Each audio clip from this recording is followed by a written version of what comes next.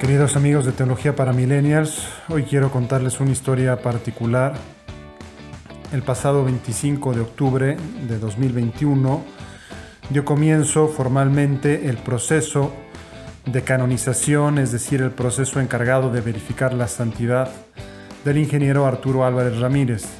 ¿Y quién es este ingeniero? Pues es el primer mexicano del Opus Dei en entrar en ese grupo selecto de los siervos de Dios, de las personas que se considera que murieron con fama de santidad, y la Iglesia inicia formalmente el estudio para ver si efectivamente fue santo. Es no solo el primer mexicano, sino que es el primer agregado del Opus Dei en ser reconocido con fama de santidad al morir y al que se le abre un proceso.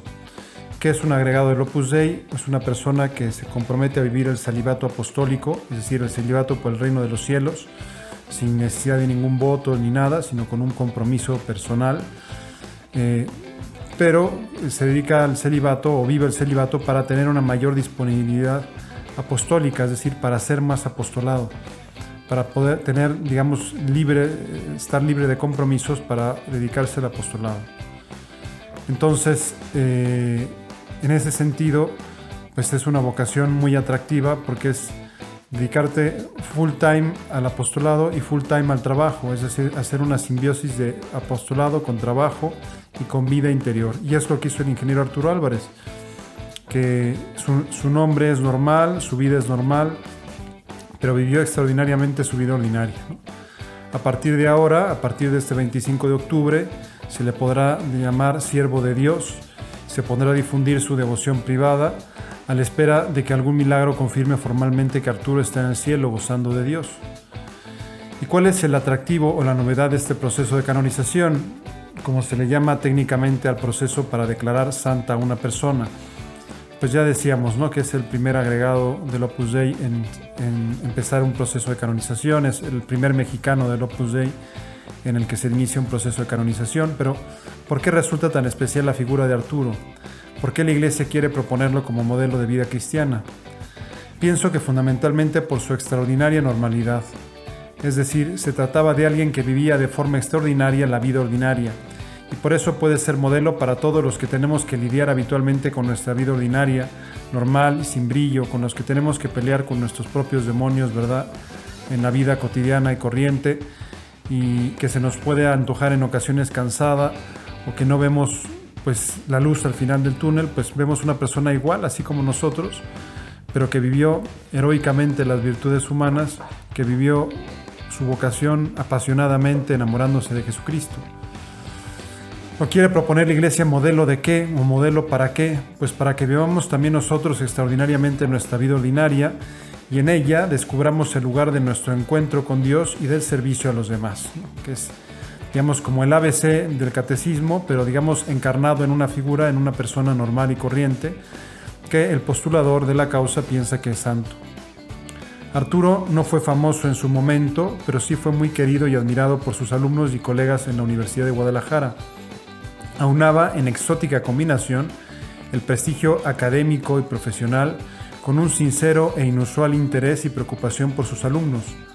Un buen número de ellos reconoce abiertamente que su encuentro con Arturo fue determinante para que ellos a su vez se encontraran con Dios, se convirtieran o descubrieran su vocación, ¿no? O sea, se calcula que alrededor de 40 personas le deben la vocación. Bueno, la vocación se la debemos todos a Dios, ¿no? Pero digamos que Arturo fue el instrumento para que ellas se encontraran y siguieran a Dios en distintos caminos, ¿no? Era muy famoso por su puntualidad, ¿no? Tenía una frase terrorífica que decía: la puerta se cierra a las 7, la puerta del aula de la clase, la puerta del aula se cierra a las 7, ¿no? Y el que no llegaba a las 7 ya no entraba a la clase. Era su lema de batalla y durante 30 años cerró las puertas del aula a esa misma hora sin fallar ni una vez. Por ello, ahora la Universidad de Guadalajara cuenta con un aula dedicada a él donde campea esa leyenda: la puerta se cierra a las 7. Podría haber sido un notable profesor universitario, de los que hay muchos, gracias a Dios, con preocupación por sus alumnos, de los que no hay tantos, pero también los hay, merecedor de un aula y de un busto, como es el caso. En su universidad ya tiene un aula y un busto dedicados en su honor, ¿verdad?, con el prestigio que tenía. Pero el postulador de la causa piensa que además de todo eso fue santo. ¿Por qué? Porque a todo eso unió unió una vida de plenitud del amor a Dios, especialmente en el amor a Jesús, Eucaristía y a la Virgen María. Es decir, no solo fue un profesional responsable, no solo fue alguien que se preocupara de sus alumnos, sino era alguien que sacaba fuerzas precisamente del amor a Jesús en Eucaristía y de la devoción a la Virgen María. La fase diocesana del proceso de beatificación y canonización de Arturo dio comienzo con la constitución del Tribunal Diocesano, encargado de tomar la declaración bajo juramento a 31 testigos de la vida santa de Arturo. Solo uno de ellos es su familiar, el resto son colegas y alumnos universitarios, así como 8 fieles de la prelatura del Opus Dei a la que él pertenecía. El tribunal es nombrado por el cardenal de Guadalajara, lo preside un experto en derecho canónico e historia de la Iglesia, cuenta además con un promotor de la justicia, el mal llamado abogado del diablo, encargado de velar porque todo se desarrolle conforme a la ley, y una notaria encargada a su vez de levantar acta de todo lo que se diga ante el tribunal. Al evento de apertura asistieron diversas personalidades. Destaca particularmente el doctor Ricardo Villanueva Lomelí, rector de general número 50 de la Universidad de Guadalajara, y el rector de la Universidad Panamericana Campus Guadalajara, José Antonio Esquivias, que fue alumno del ingeniero Arturo Álvarez y al que dice también le debía gran parte de haber descubierto su vocación al Opus Dei. En un momento en el que pareciera que Dios es echado fuera de las aulas universitarias, considerado una reliquia del pasado cuando no un intruso en ellas, es bonito comprobar cómo puede hacerse presente en ellas a través del trabajo bien hecho con profesionalidad de un maestro. Cabe decir que la materia que impartía Arturo aparentemente poco tendría que ver con Dios, pues era catedrático de química inorgánica. Sin embargo, él era capaz de pasar de la química a cuestiones más personales, hasta el punto que algunos de sus alumnos llamaban confesonario a su oficina, porque ahí iban a desahogarse o porque ahí iban a comentar las cosas de la vida, los universitarios, por la confianza que le tenían. En maravillosa síntesis, Arturo armonizó competencia y prestigio profesional, afán apostólico y una acendrada vida interior centrada en el amor a Jesús, Eucaristía y a la Virgen María. Y todo ello con normalidad, sin nada llamativo u ostentoso. Es un modelo que podemos imitar, un ejemplo de los santos de la puerta de al lado, de los que hablaba el Papa Francisco.